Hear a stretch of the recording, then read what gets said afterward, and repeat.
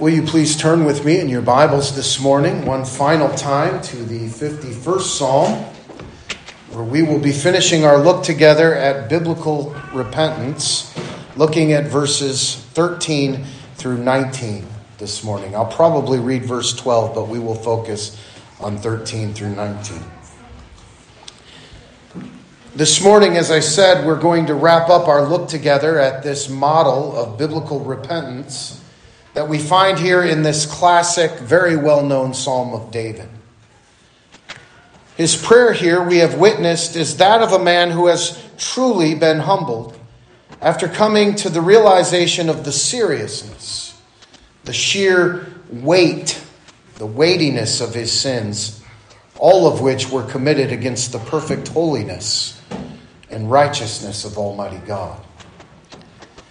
David knows that reconciliation can only come from the merciful and faithful hand of Almighty God. And so it is to that mercy and to that faithfulness that David flies, seeking really much more than just his pardon, much more than just his justification.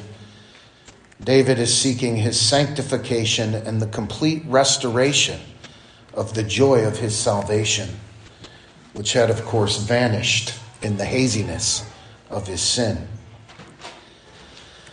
I mentioned to you last week that I am sure that we can all certainly understand what David is going through here, being no strangers to sin ourselves. Though we have confidence that through Jesus Christ we have been reconciled to Almighty God through his perfect, gracious, and atoning work of redemption wrought upon the cross on our behalf, though we know it, though we know that according to the Word of God that nothing can change that glorious truth, we also know what it does to our joy and our peace when we fall into gross error and sin. Our strength is sapped.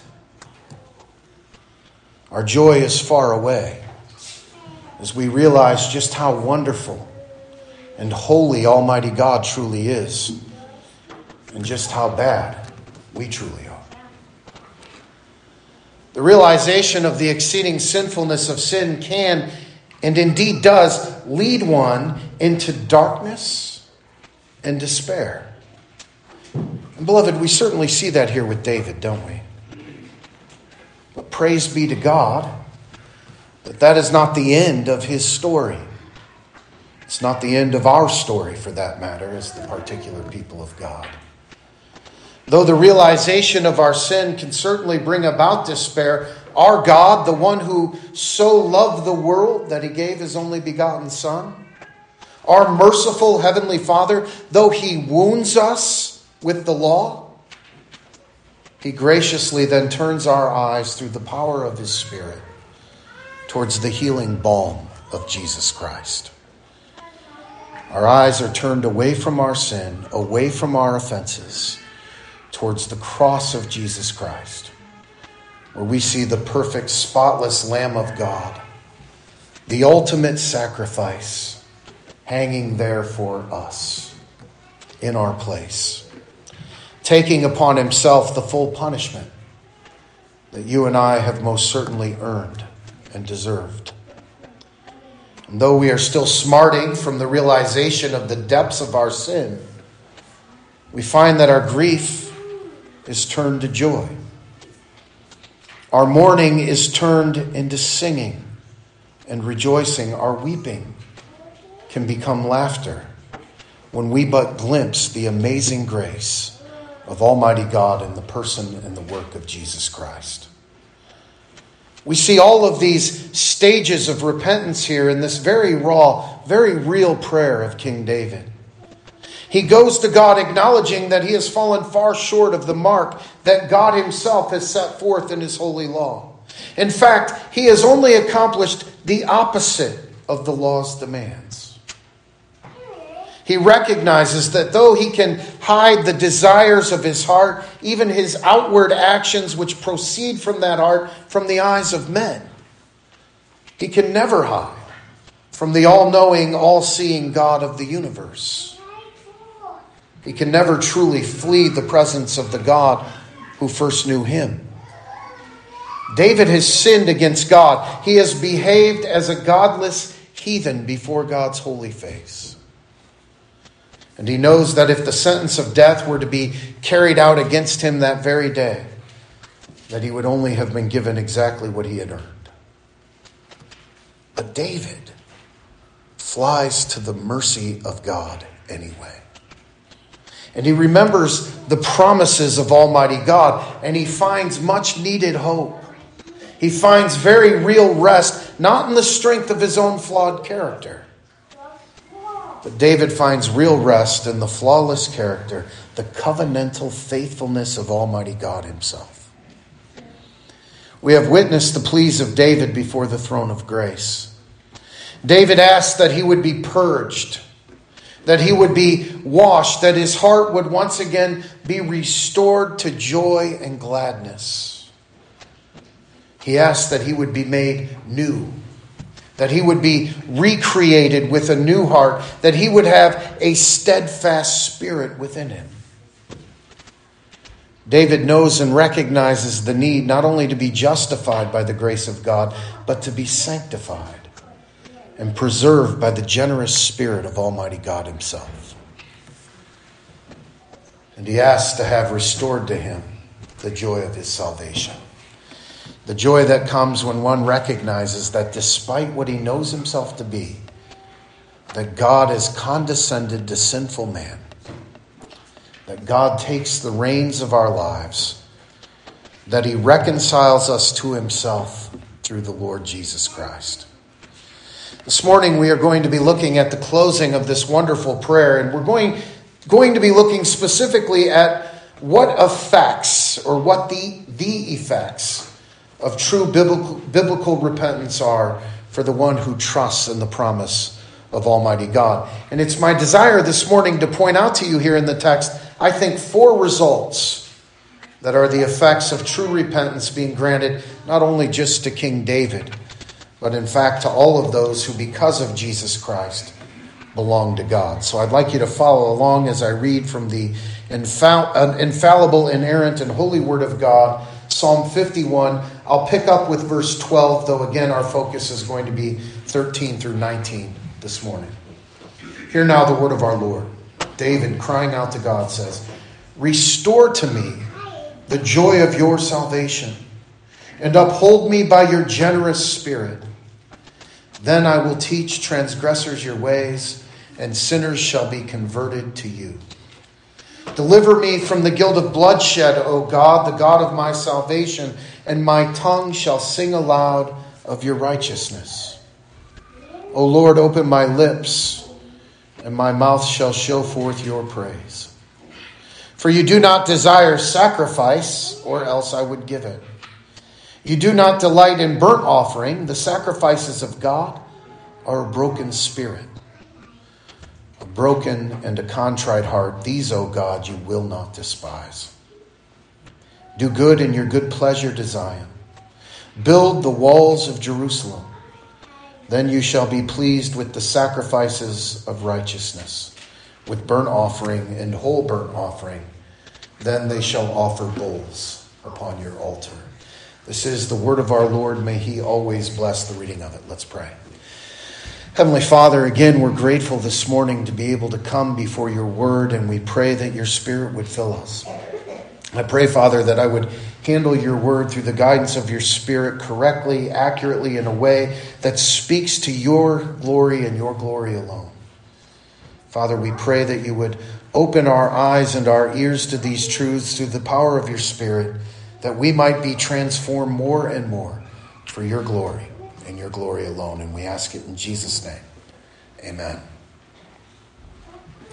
Well, I've already mentioned this morning the pleas that David has made thus far in this prayer, and I'll not go through each of them again.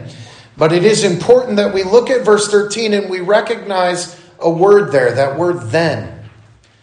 It implies that whatever is going to follow the word "then" will be the direct result of what preceded that word. which we have been looking at together over the last few weeks. If I tell my children to clean up the kitchen after dinner and then I will let them have dessert, they know in order to have dessert, they must first clean the kitchen. David has been pleading with God here to be purged from within, to be recreated, to be remade, to receive a new heart, and to have the joy of his salvation restored to him. And the effects of those petitions being granted by the merciful hand of Almighty God are what follows then in verse 13. And the first effect that David says that if these things are given to him, then he will teach transgressors the ways of God. David says, then I will teach transgressors your ways. Now, let's first be clear about what David is certainly not doing here. David is not developing some sort of prosperity type of doctrine here. In other words, he is in no way implying that he now has God in a kind of box where if he does A, then the hand of God will be forced to do B. He is not here offering to God some sort of backroom deal. He is not saying, God, if you do this, then I'll open my mouth to tell other people about what you can do. But if you choose not to, then you will get no help from me. No, nothing could be farther from David's intention here. David is touching upon the motivation for all transgressors in this life, for all sinners to turn away from their sin and pursue anything akin to obedience. And beloved, that motivation is gratitude. Thankfulness. We've talked about it many times before. It's that third section of the Heidelberg Catechism that we as a body of believers confess. Our motivation in telling others about the grace of God given to this world through the person and work of Jesus Christ is never simply our carrying out our duty. You understand? We do not evangelize, if you will, because as card-carrying members of the Christian church, it's in our constitution that if God will let us into his group, then we will be expected to tell everyone within earshot the message of our group, or we will not remain members of the group. That's not what motivates the people of God in evangelism, according to the Word of God, though I am sure that there are some who would say that that is a proper motivation. I would disagree. But as a body, we say that the motivation to tell others about the good news of Jesus Christ is never simply just our constitutional duty. It's not something we do where we just go through the motions. Because after all, it's expected of us. Beloved, I hope you see where this is going. Our salvation is far greater than that. Do you understand? We do not teach others the gracious ways of our merciful Heavenly Father because we have to or else. Beloved, we tell others about Jesus Christ because we, of all people, are grateful for what he has done for us. We, of all people, like David, have been allowed to peek at the monstrous nature of our own sin. And by the grace of God, we have been horrified at what we see there.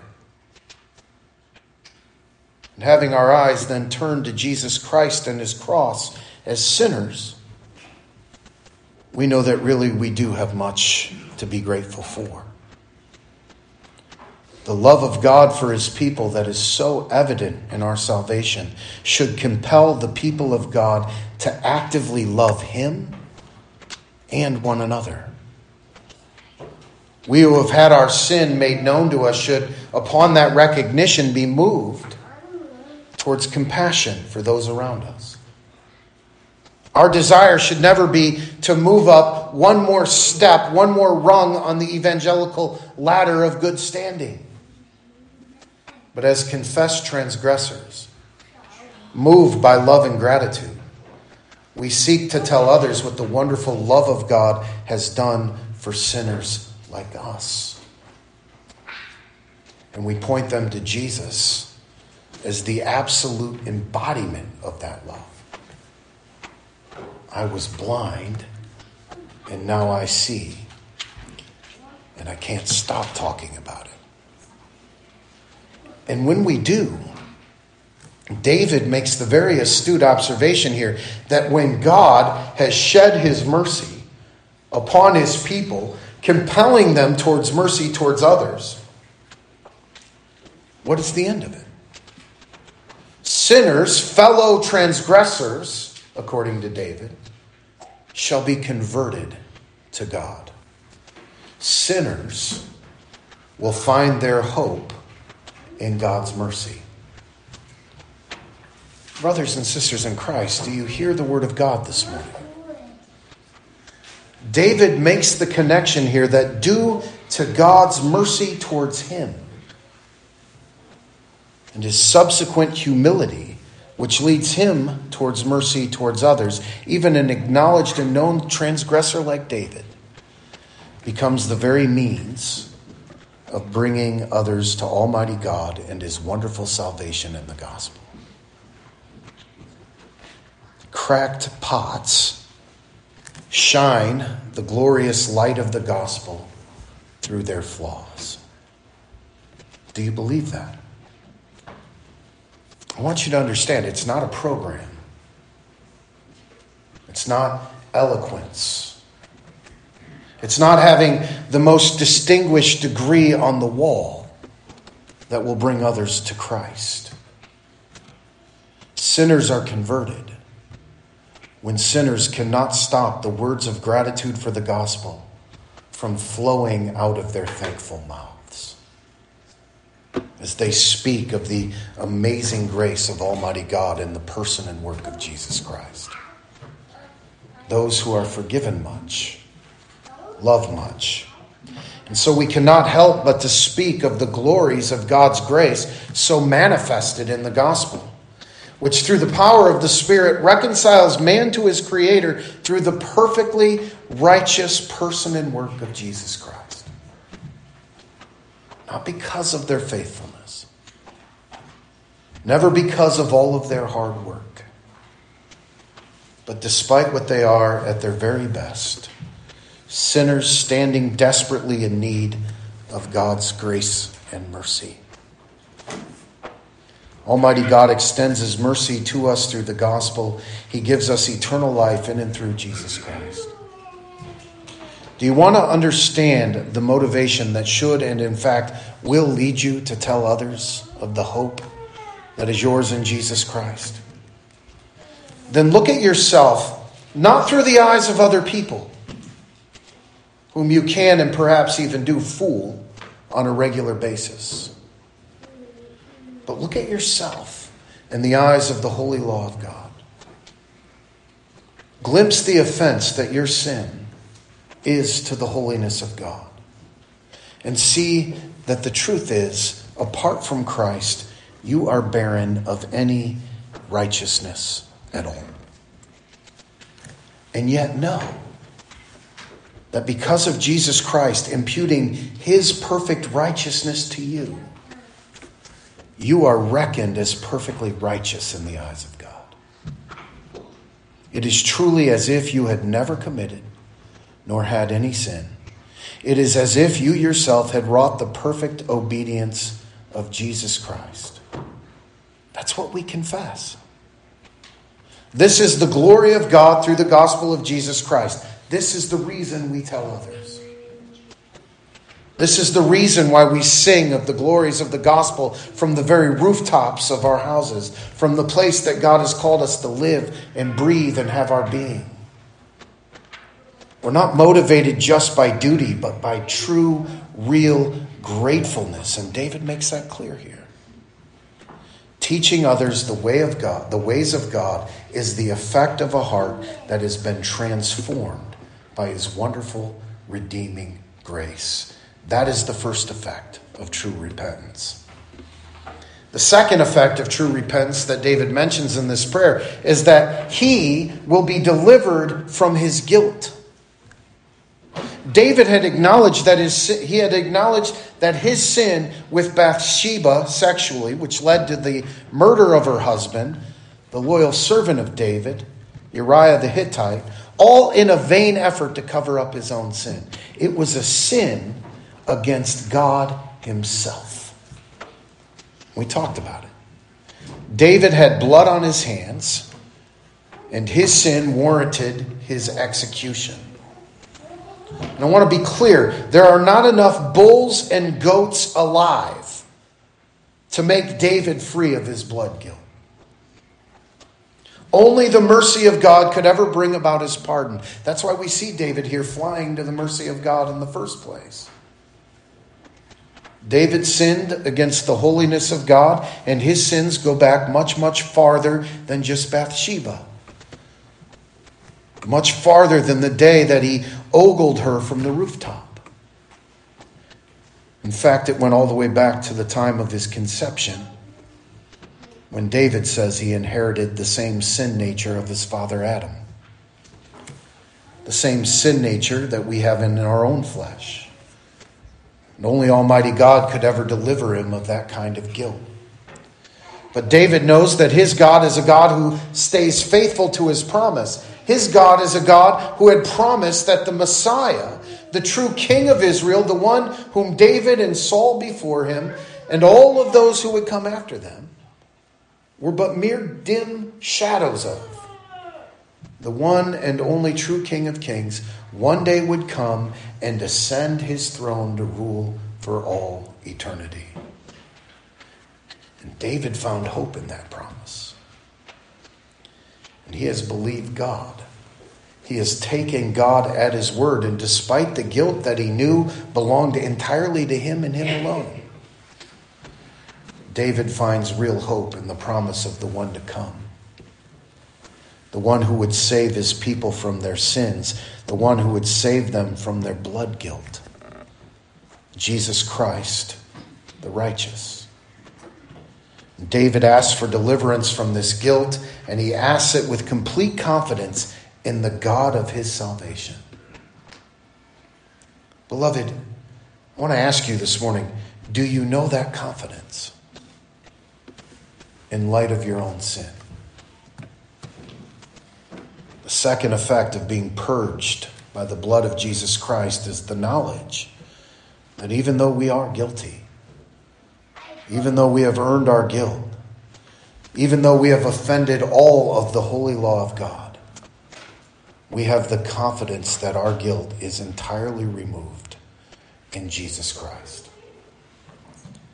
Though we have blood on our hands and on our clothing, the blood of Jesus Christ covers every single one of our iniquities and makes us clean on the inside, where God desires for us to be clean. And it leads to the third effect of being granted true repentance. And we see it here in this psalm. The third effect is that it will lead us into true worship. David says, "My tongue will sing aloud of your righteousness. O Lord, open my lips, and my mouth shall show forth thy praise." Even David's worship is entirely dependent upon the mercies of his God. When we have been washed in the blood of the true Lamb of God, Jesus Christ, we will worship God. Do you see that here? True worship is not brought about out of our sense of just rote duty. God does not need for you to come and force songs of praise from ungrateful lips. You will never truly worship God out of some sense of fulfilling your least duty. But the heart that has been recreated, the guilty soul that has been purged and washed by the blood of Christ, the one who has been restored to joy and who rejoices in his salvation, from his mouth will pour forth true worship. Do you really believe that Almighty God wants your worship, even when you are not bearing in your body the marks of true repentance? Do you think that God is glorified when people sing his praises, period, regardless of their hearts having never been transformed by his gracious Spirit, powerfully applying his glorious gospel? Does God need for the pagans to worship him, to acknowledge him, to feign thankfulness, even though they do not trust Jesus Christ by faith alone for salvation? You know, Jesus responded to the Pharisees when they questioned him through their clenched teeth about how he could just sit back while his disciples blasphemed the name of God by praising him and calling out after him as he rode into Jerusalem to purchase our salvation. They were indignant as the followers of Jesus Christ couldn't stop themselves from crying out, "Hosanna, Hosanna in the highest. Blessed is the King who comes in the name of the Lord. Peace in heaven, glory in the highest." Do you remember how Jesus answered those Pharisees?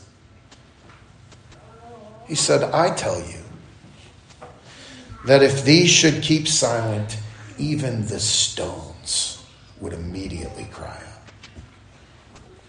These objects of the grace of God need no prodding.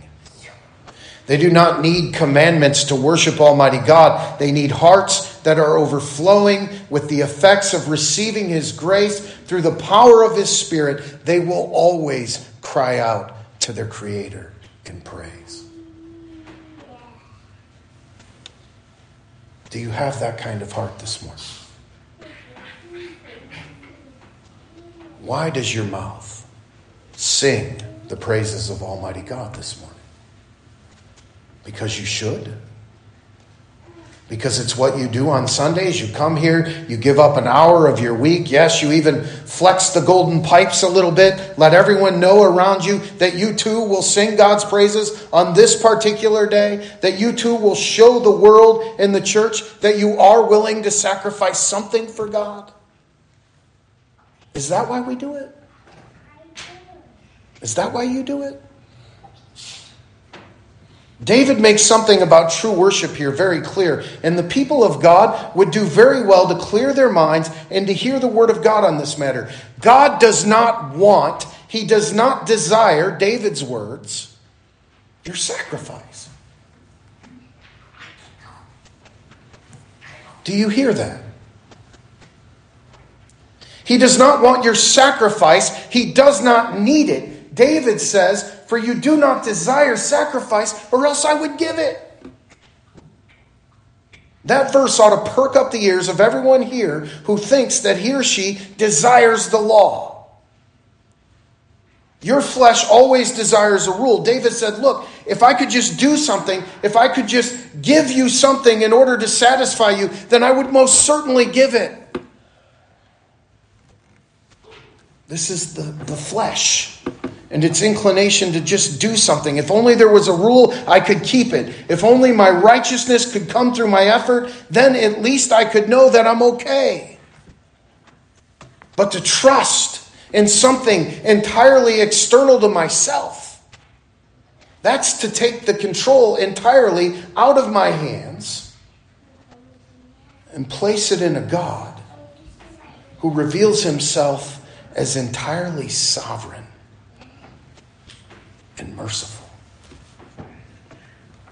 To trust that Christ kept the law perfectly for me and even suffered the penalty of my law-breaking ways. That's something that's entirely outside of my control. Give me a law and I will keep it. David makes clear for us not only what God does not desire, our sacrifice, but he tells us in this wonderful prayer what God does indeed desire. He says, "You do not delight in burnt offering. The sacrifices of God are a broken spirit, a broken and a contrite heart. These, O God, you will not despise." Do you get it? God does not want your sacrifice. He's not out there combing the deserts, trying to find those who are able to really serve him well, those who possess the skills that he needs, all of the serious ones out there. No, he desires not your so-called righteous deeds. Rather, it's your broken heart he wants. Your heart that knows by the grace of God exactly what you are apart from his grace. A broken sinner, utterly, completely reliant upon the grace and mercy of Almighty God. A sinner even at your best. One who will never sing from a heart filled with spirit and truth. One who will never worship ever, no matter what your life looks like to me or others, unless the amazing grace of Almighty God gives to you a new heart. One that can and does look to Jesus Christ and to him alone, and clings to him by faith. One whose heart worships because it is filled with spirit-fueled gratitude to Almighty God for the joy of salvation. When Jesus came to this world, he did not spend his time here praising the externally righteous. There was not a group of people more externally righteous than the Pharisees. However, they themselves received the vehement rebukes of our Savior, while the tax collectors, the prostitutes, and the scourges of society received his compassion and his life-giving truth. I love that scene that Luke describes for us in chapter 18 of his gospel account of the Pharisee and the tax collector going to the temple. You're probably familiar with it. The Pharisee stood proud and erect, happy to have the eyes of men on him and his white robes. He was a picture of ceremonial cleanliness. He was happy to make eye contact with anyone and everyone who would be so fortunate as to even gaze his way. While the tax collector made his way to the temple, unable to even look up from the ground. A picture of guilt and remorse. Once in the temple, the Pharisee stands even more erect and he begins to sing his own praises to the Lord. He thanks God that he's not like this tax collector or any of these other extortioners, these unjust people, these adulterers, this scum of the earth which pollute the very earth, the very air that he is being forced to breathe. No, he actually tithes on everything he possesses, and he fasts not once, but twice a week. And while this pompous, self-righteous fool waxes eloquent about the good fortune of Almighty God to have a servant the likes of him, the tax collector stood away, we are told, from the attention of the temple goers, and not even daring to look towards heaven, he pounded his chest and begged God to have mercy on him, a sinner. And he left the temple forgiven, while the Pharisee bombastically continued just to heap more and more condemnation upon his own head. Beloved, I ask you again, why do you sing? Whose praises are truly on your heart this beautiful Lord's Day morning? Beloved, only you and your God really know the answer to that question, and it's a question that I trust is worth all of our attention this morning. Finally, the fourth final effect here of true repentance is the building up of Christ's church here on earth. David closes his prayer by asking that God would do his good pleasure in Zion, that he would build the walls around Jerusalem, his people. This we know that David certainly desired. It was his heart's desire to build a temple of the Lord there in Jerusalem. But there's even more significance than just that. David prays that God would so build his church through converted transgressors like him, that his church would thrive and they would live out his perfect will for his people. He prays that God would build his church through repentance, and that repentance would build upon his glory here on the earth. David seeks for the church to be filled with people who live as though they really are transformed, and not as if they just like the way it appears to men. And when God, by his grace, does these things, there's that word again, then David says, you shall be pleased with the sacrifices of righteousness. With burnt offering and whole burnt offering, then they will offer bulls on your altar. Beloved, the true church of Jesus Christ really ought to be the happiest place on this entire fallen planet. And we know that's not often the case, is it? Why? Well, because at least one reason is because not all Israel is truly Israel. Not all of those who say, Lord, Lord, we prophesied in your name, we cast out demons in your name, truly belong to Jesus Christ. In fact, not all of what is visibly the church is actually the church. There are in the midst of the wheat, weeds. There are both good fish and bad fish, and we believe there will be, until that day when Jesus Christ comes again with his reaping angels and he gathers the true harvest into the barns of God and he sends the rest into the fires of hell for all eternity. But that does not mean that you and I are without assurance of where it is that we stand.